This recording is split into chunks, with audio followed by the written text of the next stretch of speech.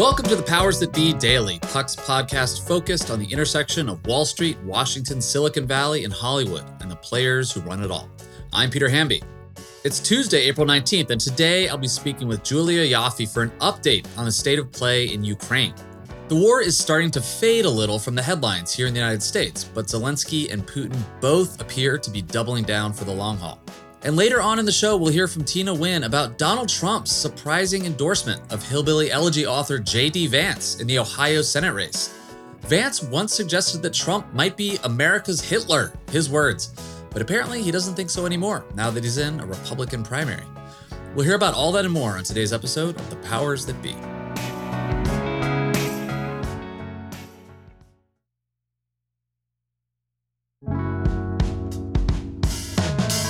Happy Tuesday, everybody. I am joined this week by Julia Ioffe, our always-on expert on Russia, Ukraine, all things diplomacy, all things Europe. You were traveling last week, Julia.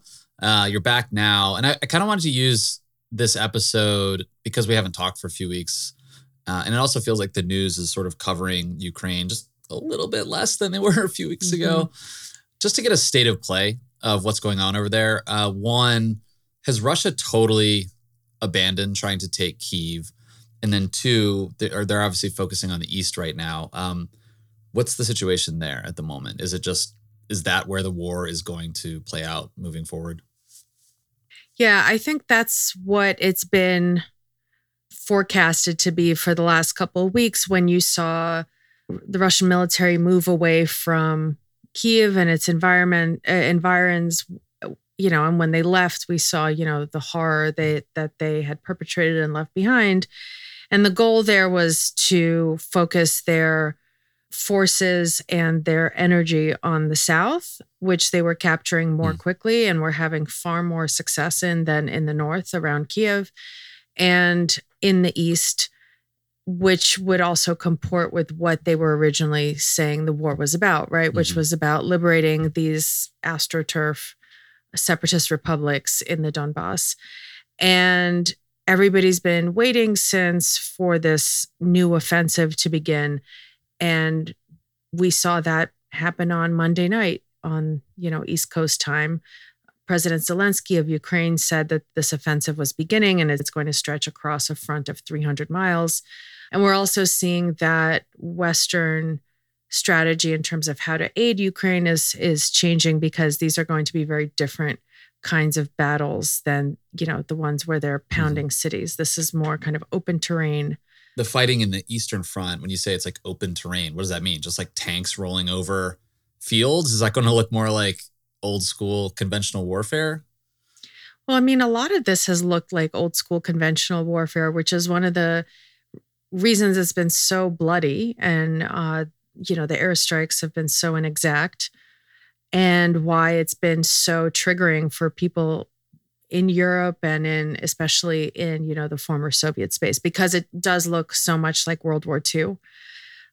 But, in the East, there's kind of smaller towns. A lot of them have been evacuated for a long time. It looks like Mariupol is about to fall, but about to fall might mean a week or 2 weeks. And that would finally secure the land bridge from the Donetsk and Luhansk People's Republics to Crimea that Russia tried to get originally in 2014, but failed to do because they couldn't take Mariupol. And then I think depending on how this goes, and depending on how much territory they're able to take in the east and the south, they might regroup and try to go for Kyiv again. Oh, really? You think they might try to do that? Yeah.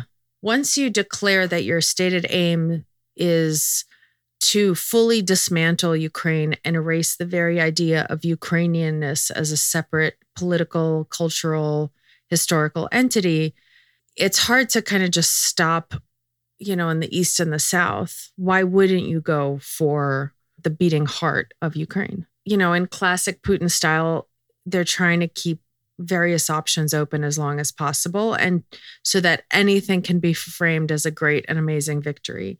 I think, again, depending on how the fight for the east and the south goes, whether they can take Mykolaiv or Odessa, if they're able to take that and it's not too painful, then maybe they will try again for Kiev. I think that's totally possible. Then again, if the battle for the East and the South looks like, the first month of the war, then maybe they can then say, well, see, we never intended to. And actually, this is a big win.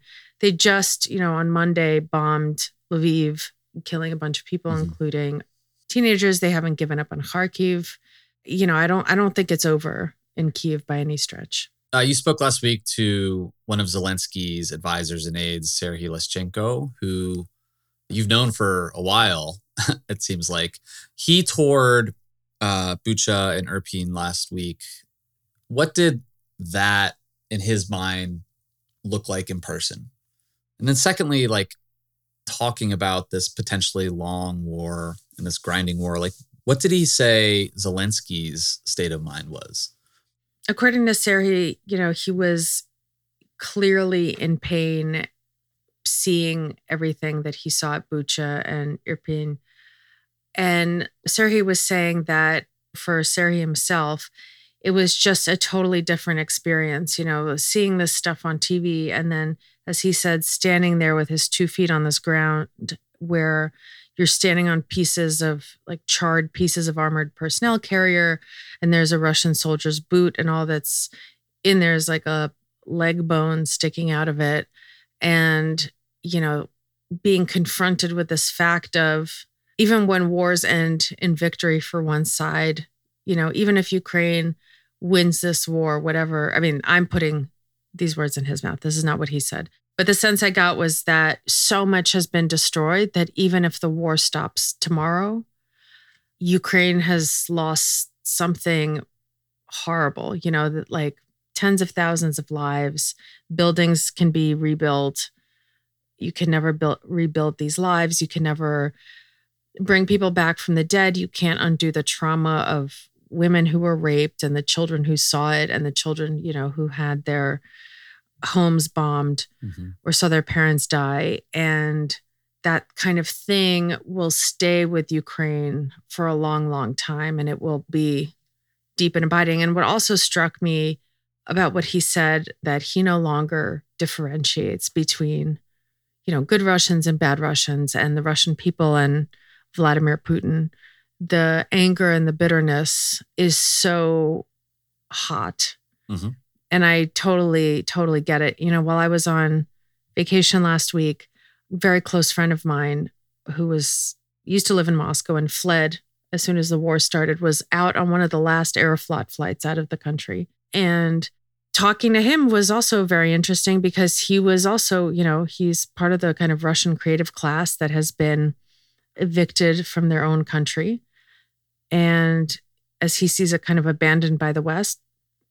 But seeing him struggle with the fact that Ukrainians like Serhiy will never forgive even him, and what it means to be a Russian after your country has done this. Even if you hated Putin, even if you went out to every protest, even if you hate this war, how do you as a Russian live with yourself after Bucha and after all of this? And how do you speak to your Ukrainian friends during this and after this? And that really struck me. And the other thing that really struck me about this interview is, he was saying that basically pro-American sentiment in Ukraine, which had been very, very high before the war, is ebbing very quickly and turning into anti-American sentiment. Oh, really? Which struck me as wait, really? We're sending you so many weapons, so much money. We're doing so much. And he was like, well, we're thinking of all the stuff you're not doing for us. You could be doing a lot more instead of basically telling yourself these fables that a country that can't hold a few suburbs of Kiev is going to start World War III. And that's really been kind of bouncing around my brain since we had that conversation about how this looks from Washington and the US and how it looks from Kiev, right? Because here we're most people are in solidarity with Ukraine. There are Ukrainian flags everywhere. I was in Italy last week. There were Ukrainian flags everywhere there, even in tiny villages in the mountains. And we think we're all doing so much, and we're donating money and to World Central Kitchen and UNICEF and all these places. And the Ukrainians are this isn't nearly enough. You're hanging us out to dry. You could end this tomorrow. And instead, you're doing this, it's what so many of us were afraid of, that the West would do what it did in Syria, which was give the anti-Assad rebels just enough to not lose, but not enough to win, which just made the war drag on and on and on for years and made it far bloodier and far more destructive than it would have been otherwise. It's clear that Zelensky, seeing Bucha, has really ramped up his rhetoric and his willingness to double down and fight in the East. Mm-hmm. But is it making him also angry at the US and the West that they're not getting enough? Yeah, I think that's very clear. And you see that in a lot of his appeals, right? And you've seen it basically the whole time in the war, where he's, begging the West to close the skies or to provide some kind of support in the air in Ukraine defending its skies, itself, if the West doesn't want to do that. And I see in Washington some annoyance or some, they get it. They're like, yes, it's in his interest to ask for this and to demand this and to put pressure on us publicly. It's not in our interests to do this. And, the Biden administration doesn't feel like it can, hit back publicly and say, chill out and stop asking for stuff, or be more thankful for what we are giving you, because there's absolutely no way that can be said and not be perceived as incredibly insensitive and condescending. So they're kind of trying to be quiet about it publicly while in private, trying to kind of finesse this a little bit and trying to find a balance of how much to help Ukraine. I'm not sure where I personally stand on this, because on one hand, when I hear Serhiy say, there's no way this country is going to start World War III. I mean, they just threatened Sweden and Finland, right? Because they said, we're going to join NATO. We're going to fast track this. And NATO was like, cool, come on in, run inside. And Putin was like, I'm going to attack you too. Everybody's like, sure, buddy, you can barely handle Ukraine. So I think Serhiy's right on that, but we don't know that Putin won't use a nuclear weapon. In fact, I think that there's still a high, maybe not a high likelihood, but a higher likelihood than I'm comfortable with. It's a really tough dilemma, I guess. Julia, thank you so much for joining us. I would recommend everyone read this piece that she wrote on Puck, interviewing Zelensky's advisor.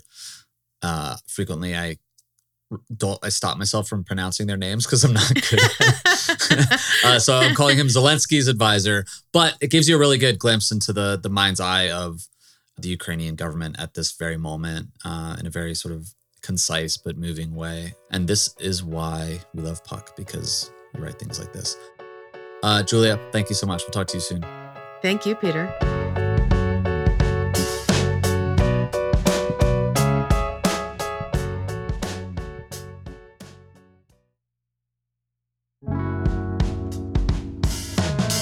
Welcome back, everyone. Now let's take a quick minute to see what's going on with Tina Nguyen on her beat right now. Thanks, Peter. So last week, we had a couple of bizarre but not really endorsements coming out of Trump's compound in Mar-a-Lago. First, in Pennsylvania, Dr. Oz. He endorsed Oz over Dave McCormick, who is a hedge fund CEO, really kind of considered a financial policy whiz kid during the Bush administration. One would think that he would go for the safer bet of McCormick, but he went with Dr. Oz. And there's a couple of competing theories why. If you're in the McCormick side of the world and you're mad about this, you're going to say, oh, it's because Sean Hannity and Melania really just love Oz and he's a policy lightweight and just a television guy. If you go to the Oz camp, there's actually a competing theory that's not as popular within the GOP, but it does fit the Trump MO, which is Oz is personable. He's good in front of the camera, and he is really good at nabbing a very specific demographic of voter that Republicans can't traditionally win, which is suburban women. And going into the general, he's viewed as a much more likely candidate to persuade swing voters, especially since the Democrat candidate in the race seems to be Lieutenant Governor Fetterman, who is this shorts-wearing Bernie bro guy with a beard who doesn't seem like a traditional-ish kind of dude. I believe he's also described himself as a socialist, but that could also be a GOP talking point waving in. And in Ohio, Trump endorsed J.D. Vance, who is a former Teal Capital manager. He famously wrote Hillbilly Elegy, New York Times bestseller, eventually got adapted into a Netflix movie directed by Ron Howard, of all people. And in 2016, after Trump got elected, the entire mainstream media, liberal coastal elite stereotype of a person glommed onto Hillbilly Elegy, going, oh no, now we can understand why white working class voters went for Donald Trump. And he was considered a bit of a Trump whisperer, even though he publicly criticized Trump. Ever since he started running for Senate in Ohio, he's completely reversed himself on his Trump criticism, has taken a highly nationalist, nativist tack, saying things like, I don't really care about what's happening in Ukraine, for instance. I really just want to focus on domestic issues like the opioid crisis. But J.D. Vance, he's not a candidate that was born or raised in Ohio, and there were 4 or 5 candidates that was running in those race that had a party advantage, a geographical advantage. One was Josh Mandel, who's been a Republican politician in the state for quite some time. One was Dave Gibbons, who is a local businessman. One was James Timken, who was a bit more Trumpy and loyal to the base. But Trump made his decision on Vance based on a couple of things. One, he just really wanted to tease everyone and get all the guys to come begging to him, and he thought it was kind of funny. Sad but true. The second one was he went for the unconventional pick and also pointed out, rightly, I think, that the 2 other candidates, Gibbons and Mandel, had started to humiliate themselves in order to win his vote, primarily during a very notorious Senate debate between the 4 candidates, where Mandel and Gibbons, I swear to goodness, got out of their seats and started screaming it at each other's faces. And people in the room were saying there was a possibility that Mandel could have punched Gibbons. And J.D. Vance is sitting there just avoiding any of this.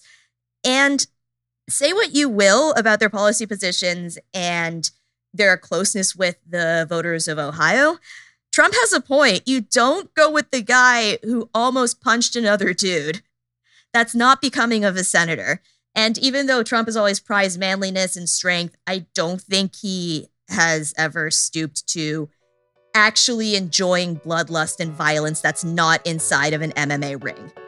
It's a wild race. I'll keep you posted. Back to you, Peter. Thanks so much for listening to another episode of The Powers That Be. As a reminder, The Powers That Be is the official podcast of Puck. We'd like to thank Ben Landy, Liz Goff, and Alex Bigler for their editorial and production guidance. If you like what you hear, please share with a friend. It really helps us keep delivering the inside scoop that only Puck can offer. Follow us on Twitter at Puck News. I'm Peter Hamby. See you tomorrow. This has been a presentation of Cadence 13 Studios. Please listen, rate, review, and follow all episodes wherever you get your podcasts. The Powers That Be Daily is executive produced by John Kelly, co-founder of Puck, and Chris Corcoran, chief content officer and founding partner of Cadence 13.